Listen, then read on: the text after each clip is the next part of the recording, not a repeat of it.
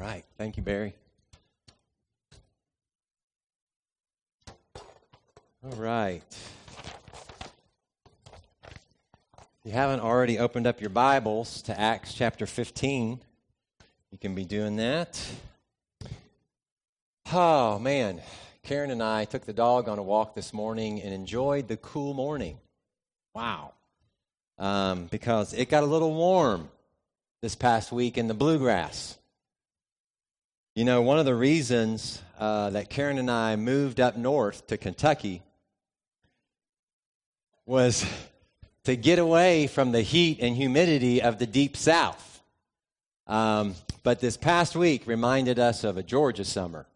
It was hot. And on Wednesday, the AC here at the building in just the church offices went out. Now, often I will stay at the building until Bible class on Wednesday nights, but not this week. I made it until about 2 o'clock, and the temperature in the office had risen to 83 degrees, and I was wearing jeans, and so I just made the call to spend the rest of the day working at home.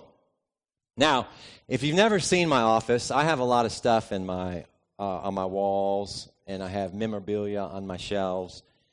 And one of my prized possessions is a can of Coke. Now, it's not just any can of Coke. It's a commemorative can celebrating the 1991 Atlanta Braves baseball season. Well, it got so hot in my office on Wednesday that my 32-year-old can of Coke exploded. That's amazing. Exploded, and Coke went all over the wall of my office. It was really quite amazing, really. I mean, I was amazed at that, and just wondered how Coke cans made it like around in delivery trucks.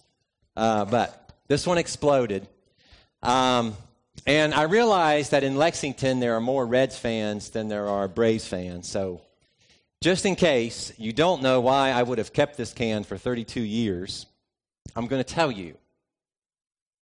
It was a special season. And for Braves fans, even though we've won 2 World Series since this season, what was special about this one is that this was the season that we went from worst to first. We had finished in last place. Year after year after year. Been mediocre for years. But in 1991, after having been the worst team in the NL West the year before, we ended up winning the pennant on the final day of the regular season. Now, interestingly, this is only for baseball buffs. Interestingly, the Minnesota Twins also went from worst to first that same exact year. So it's this incredible coincidence. 1991, worst to first in the NL, worst to first in the AL, and the Twins beat the Braves in Game 7 of the World Series, 1-0, in what ESPN has called the greatest World Series of all time. But that was my freshman year in college, and that's why I've kept this can. And I no longer have the Coke that was in this can. But, you know, I can still have that up on my shelf. I share that with you because it was the worst to first year. That's pretty remarkable, right? I don't know if you've ever been a part of a turnaround like that. But it's a remarkable change. It's quite a turnaround. Let me put it this way. I think it's an extremely significant transition to go from being a nobody to being in the cellar to becoming a somebody. What do you do now that you're a somebody? You've never been in this position before. Well, if you get that, and if you see the significance of this transition this morning, then I think you'll begin to understand a little bit better the context culturally that's happening here in Acts chapter 15. You see, for centuries, the people of God had consisted only of the Jews. That was it. But not anymore.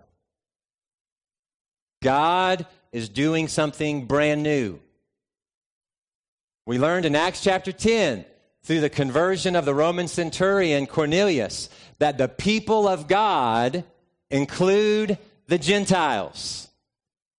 The Gentiles had gone from being nobodies to now becoming somebodies. The Apostle Peter would describe the transition in this way in 1 Peter chapter 2 and verse 10.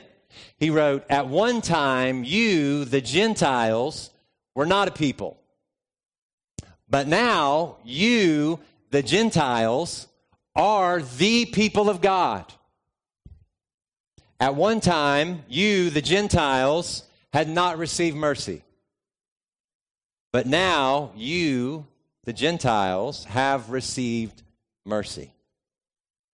I tell you what, it sure sounds like a worst to first kind of a story. The Gentiles went from being no one, from not being a people, to now becoming the people of God. So now what? What do you do now that you're a somebody? In a very real sense, that's what this trial is all about here at the Council of Jerusalem in Acts 15. Now that the Gentiles are a somebody, now that they're the people of God, what are they supposed to look like? Well, there was this group of Christian Pharisees, Luke tells us. They were believers in Jesus, but they were also Jewish Pharisees. They said that the Gentiles had to look just like them. Meaning, the Gentiles had to become a Jew in order to become a Christian. They had to be circumcised. They had to be required to obey all the law of Moses in order to follow Jesus. And as you can imagine, this brought Paul and Barnabas into sharp dispute and debate with them. And so they travel to Jerusalem together. They gather with the apostles and the elders to discuss this question. Do the Gentiles have to become like the Jews in order to be people of God?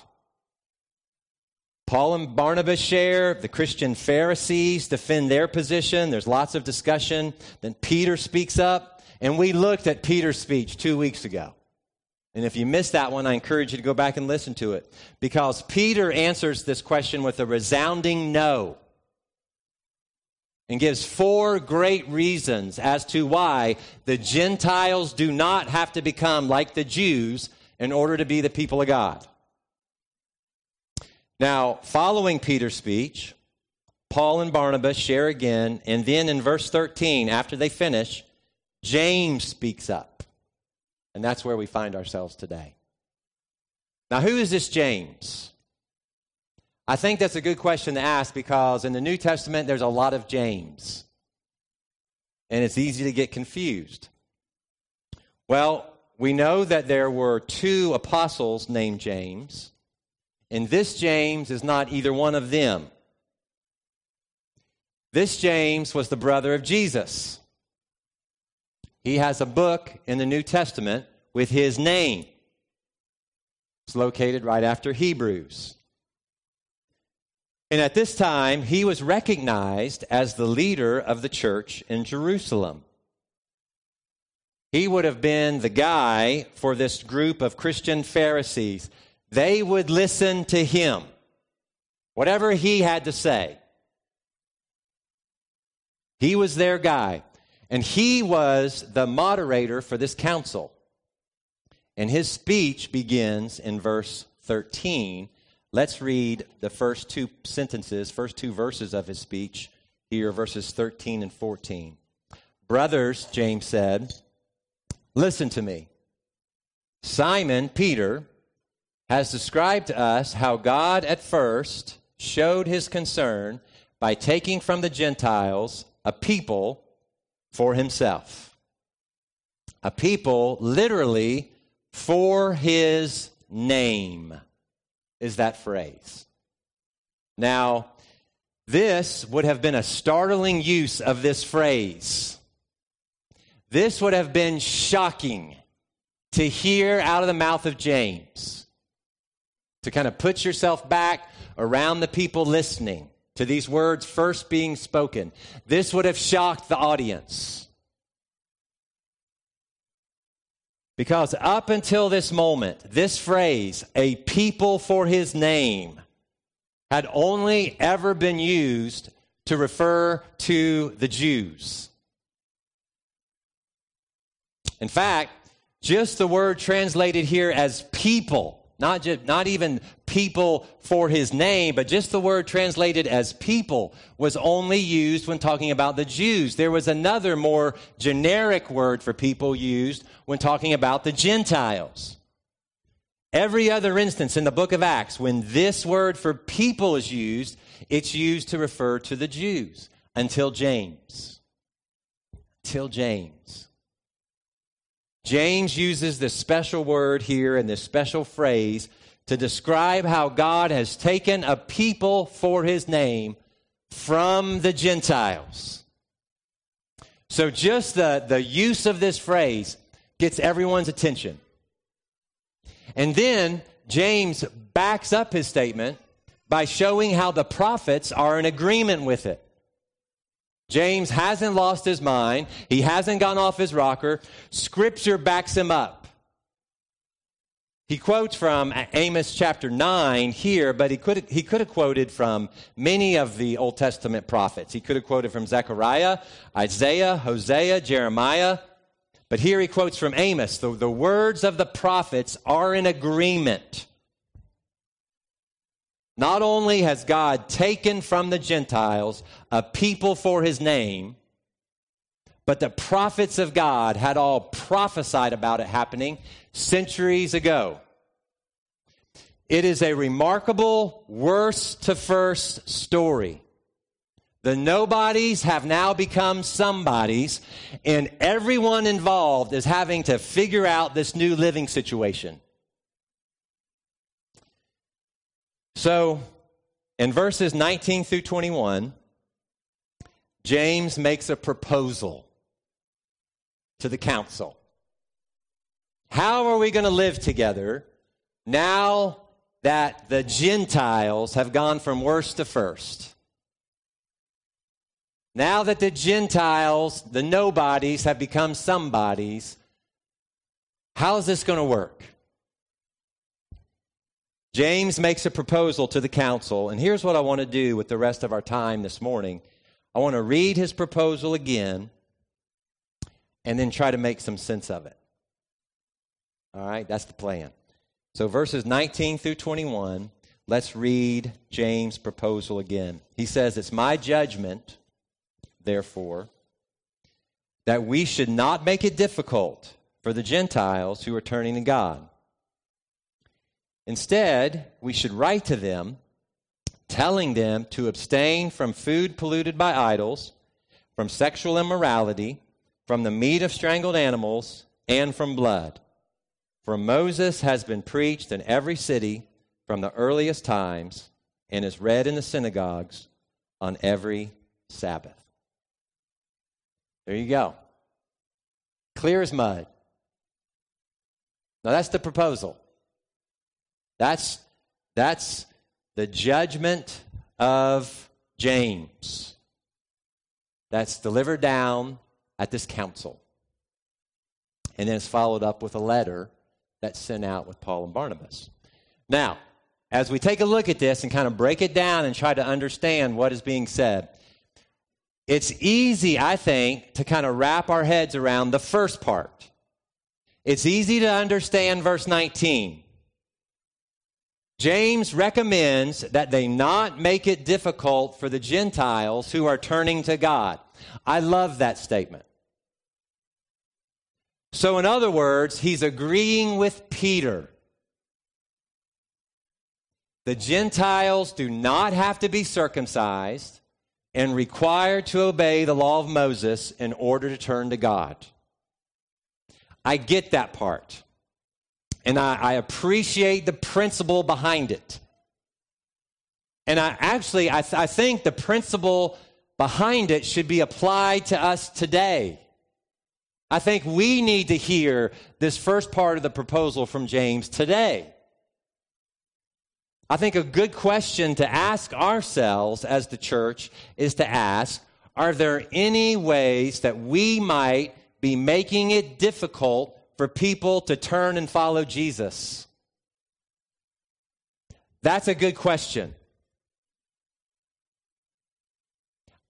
I don't know that we are, but I think it's a good question. And may the Lord give us wisdom. May the Lord show us, reveal to us if there are any ways, because we want to heed this proposal. We want to heed this recommendation of James today. We do not want to make it difficult for people who are turning to God. Does that make sense? Again, I'm not saying that we're doing something to make it difficult. I'm just sharing my heart. I don't ever want us to be a people who put down roadblocks or set up obstacles. Instead, I want us to be clear in the pathway and pointing people to Jesus Christ. Well, these Christian Pharisees wanted to add religion. They wanted to add requirements. They wanted to add rules. And the first part of James' proposal says, no, we are not going to do that. We're not going to make it difficult for these Gentiles who are turning to God. We got it. That's the first part. But then, what about the second part of the proposal? Verses 20 through 21. What's this all about? First, let me tell you what it's not about. I think that's a good place to start. I do not think that it's a compromise with this group of Christian Pharisees. I don't think that's what's happening here. No way. Knowing Paul from his writings the way we do, I just don't think he would have walked away from this council with a compromise on this issue. So here is what James is not saying. He's not saying, on one hand, that the Gentiles do not have to be circumcised or required to obey the law of Moses, but on the other hand, as a way of compromise, they're required to obey these 4 commands of the law of Moses. That doesn't make any sense. He's not trying to find middle ground here. And I don't think James is just turning this into a semantics issue. He's not saying that it's no longer a requirement to obey the law, but it's now a strong recommendation to obey at least these 4 parts of the law. And I don't think James is trading one requirement for the other. He's not saying, we'll give you Gentile circumcision, but you give us food polluted by idols.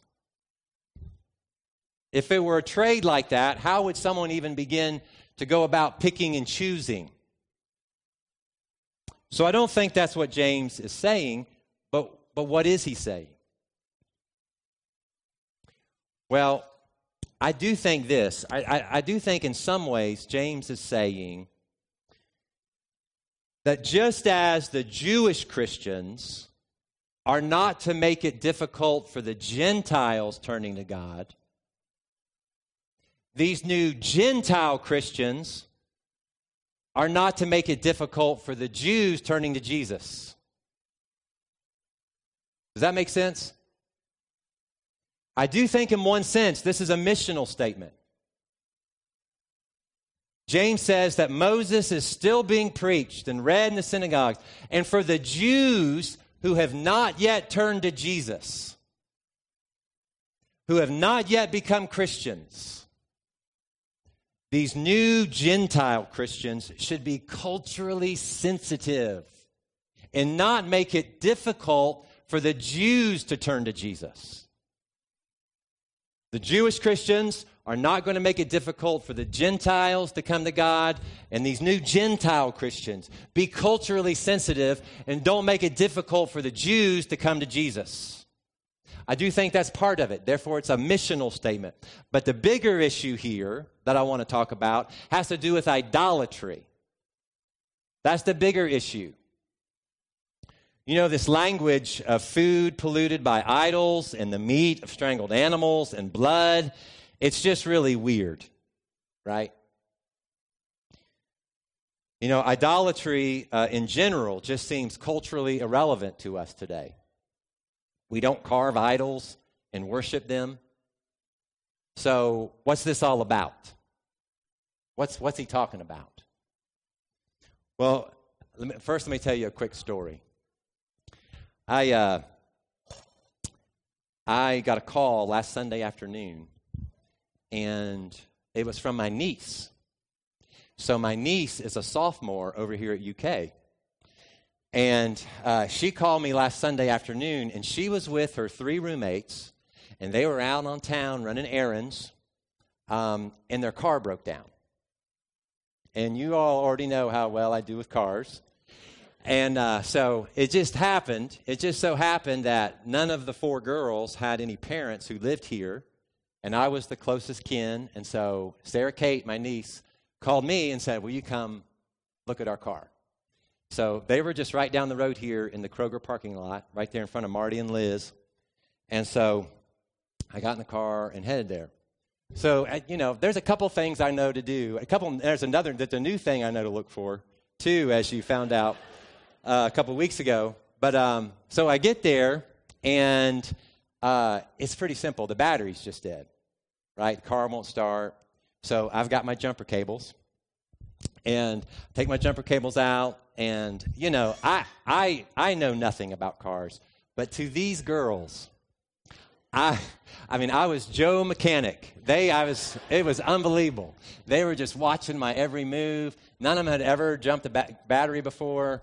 They were like, wow, the color-coded cables and, you know, positive, negative. They were just really getting into it. And so we get everything connected and get my car turned on. And so the girl whose car it was, she goes, what are we doing here? What's going on? And this shows you how much I know. I said, well, so here's what we're doing. What's happening is I'm taking some of the juice from my car, and I'm putting it into your car. That's all I got. That's my best description. And so here we go. We let it go. It runs. Okay, take all the cables off. We start her car. Starts right up. She's so excited. And so I'm catching up a little bit with Sarah Kate. And I hear this girl talking to her mom on the phone as I talk to Sarah Kate. And I hear her say, good news, my car's running. And then I'm just assuming, I can't hear her mom on the other end, but I'm assuming she says something to the fact of like, well, what happened? And here's what she says. She says, Sarah Kate's uncle gave me some juice.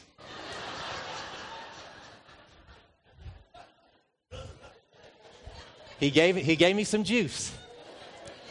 If I'm the parent on the other end, I'm like, is it orange juice? Grape juice? I just love that. I love just the language because that's how I feel talking about idolatry in the New Testament. We kind of get it, but not really. It's language that doesn't really relate to us, and so we talk about it when we come across it in the New Testament, but we really don't know what we're saying. And yet, here's what I think James is saying. Let's read how the second part of this proposal reads in the letter that he sends out in verses 28 and 29. Let's read this in 28 and 29. It says, it seemed good to the Holy Spirit and to us not to burden you with anything beyond the following requirements. You are to abstain from food sacrificed to idols, from blood, from the meat of strangled animals, and from sexual immorality. You will do well to avoid these things. Now, requirements is an okay translation at the end of verse 28. But remember, James is not speaking out of both sides of his mouth. He's not saying you're no longer required to obey the law of Moses, but you're now required to obey these commands. As I've studied this, Requirements is not what this word literally means. That's how it was chosen to be translated. But here's what this word literally means. It literally means essentials. It means essentials. So James is saying to the Gentile Christians, we're not going to burden you with any extra requirements, but I do want you to know the essentials. You know, when Karen and I go away for a weekend or go down for a night or two to visit one of our kids in college, we try to pack our things into this one little suitcase. It's just what we do. And when you attempt to do that, you cannot take anything extra. You can only pack the essentials. And that's what James is doing here. He says, okay, we're not adding anything extra. No circumcision, no obedience to the law of Moses. Just want to make sure you pack the essentials. And here's the essentials, as Paul would state in 1 Corinthians chapter 10. Flee from idolatry. Run from it. Turn the other way. Stay away. You see, this is not adding to faith. This is defining faith. Which, if you know that it's James speaking these words, is what James does all in his epistle. James doesn't add to faith. James defines faith for us. And that's what he's doing here. He says, when you turn to God, you must turn away from idolatry. See, just like faith and the law do not mix, faith and idolatry do not mix. You see, all four of these have to do with turning away from idolatry. Ben Witherington is a professor at Asbury, and he puts it this way. I love what he says. He writes, these clauses here in verse 29, and then in verse 20 and verse 29, these clauses here, they have more to do with venue than they do menu. More to do with venue than they do menu. All of them refer or allude to the activities that take place in pagan temples. They have to do with temple worship. They have to do with temple feasts. And they even have to do with temple prostitution. All of which were common practices with the Gentiles. Idolatry. See, turning away from idolatry is essential to turning to God. The Gentiles have turned to the living God, and James is encouraging them to turn from idolatry. It's not an added requirement. No, it's essential to the whole thing. In Luke chapter 11, Jesus says the entire law can be summed up with this one essential command. Love the Lord your God with all your heart, with all your mind, with all your soul, and with all your strength. With all is the key. You see, when you turn to God, it's either with all or it's nothing. In Luke 14, Jesus says, in the same way, any of you who does not give up everything he has cannot be my disciple. So the proposal was not to add any requirements to the Gentiles turning to God. It was to encourage them with the essentials. Turning to God is turning away from idolatry. They're not adding requirements, but they're laying down the essentials. Turning to God is turning away from idolatry. Well, what's that mean for us? That's where I want to conclude. What's that mean for us today? That sounds good. I like that. I get that. We don't want to add requirements. We don't want to make it difficult for people who are turning to God. We want to remember the essentials here, that turning to God, what that means. We want to define faith. It's turning away from idolatry. But what's the application for us today that no longer carve little images and worship them? That don't meet down in the pagan temples. I want to share a quote with you. This is awesome. This is so good. This is from David Garland. It's in his commentary on Acts. He says, the idea of bowing down to a carved statue seems ridiculous to the modern person. However, idols are not limited to graven images. Listen to this. But to any person, possession, purpose, or pursuit that takes precedence and priority over Jesus Christ in your life. Let me repeat that. Idols are not limited to graven images, but to any person, possession, purpose, or pursuit that takes precedence and priority over Jesus Christ in your life. Listen, how many of us give more of ourselves, more of our minds, more of our resources, more of our time, more of our attention, more of our heart to something else other than Him?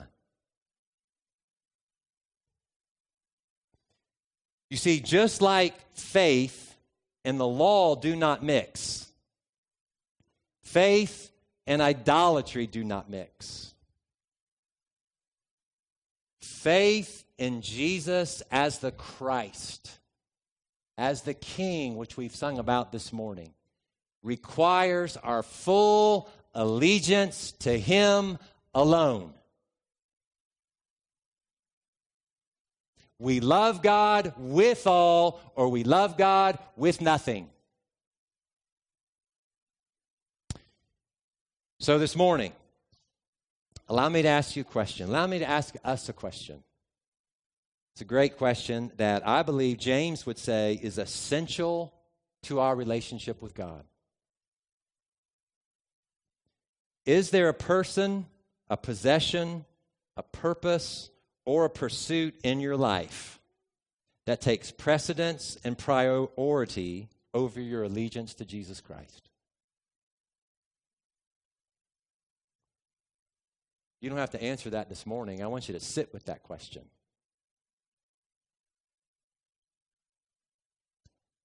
I want you to think about that question this week.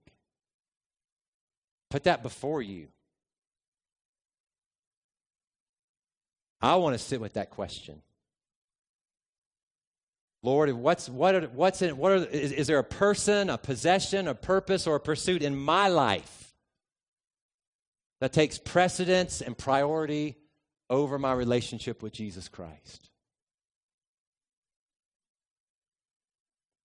And church, let's not be a people who make it difficult for others to turn to God. But let us also remember what's essential to faith. That is our full allegiance to Jesus Christ. Let's pray. Heavenly Father, thank you so much for just as a non-Jewish Gentile. I just thank you. I read through this and I get excited about just kind of this worst to first story. You know, I'm just thankful to be included and to be known as a child of God. To have not been a people, to now be the people. So I just praise you for that. And Lord, we as your people, with Jesus Christ as the head, we don't want to get in other people's way of coming to you. We don't want to put religion and rules and requirements and obstacles and things down in front of them. We don't want to say to them, you got to look like me before you can look like Jesus. We want to clear the path to Christ. And we just want to encourage. We want to encourage one another about what faith is. Faith is allegiance to you, Jesus, as our King, and to you alone. We give you our everything because you are our everything. And so we praise you and we worship you, Jesus, this morning. Pray this in your name. Amen. Let's stand together and sing.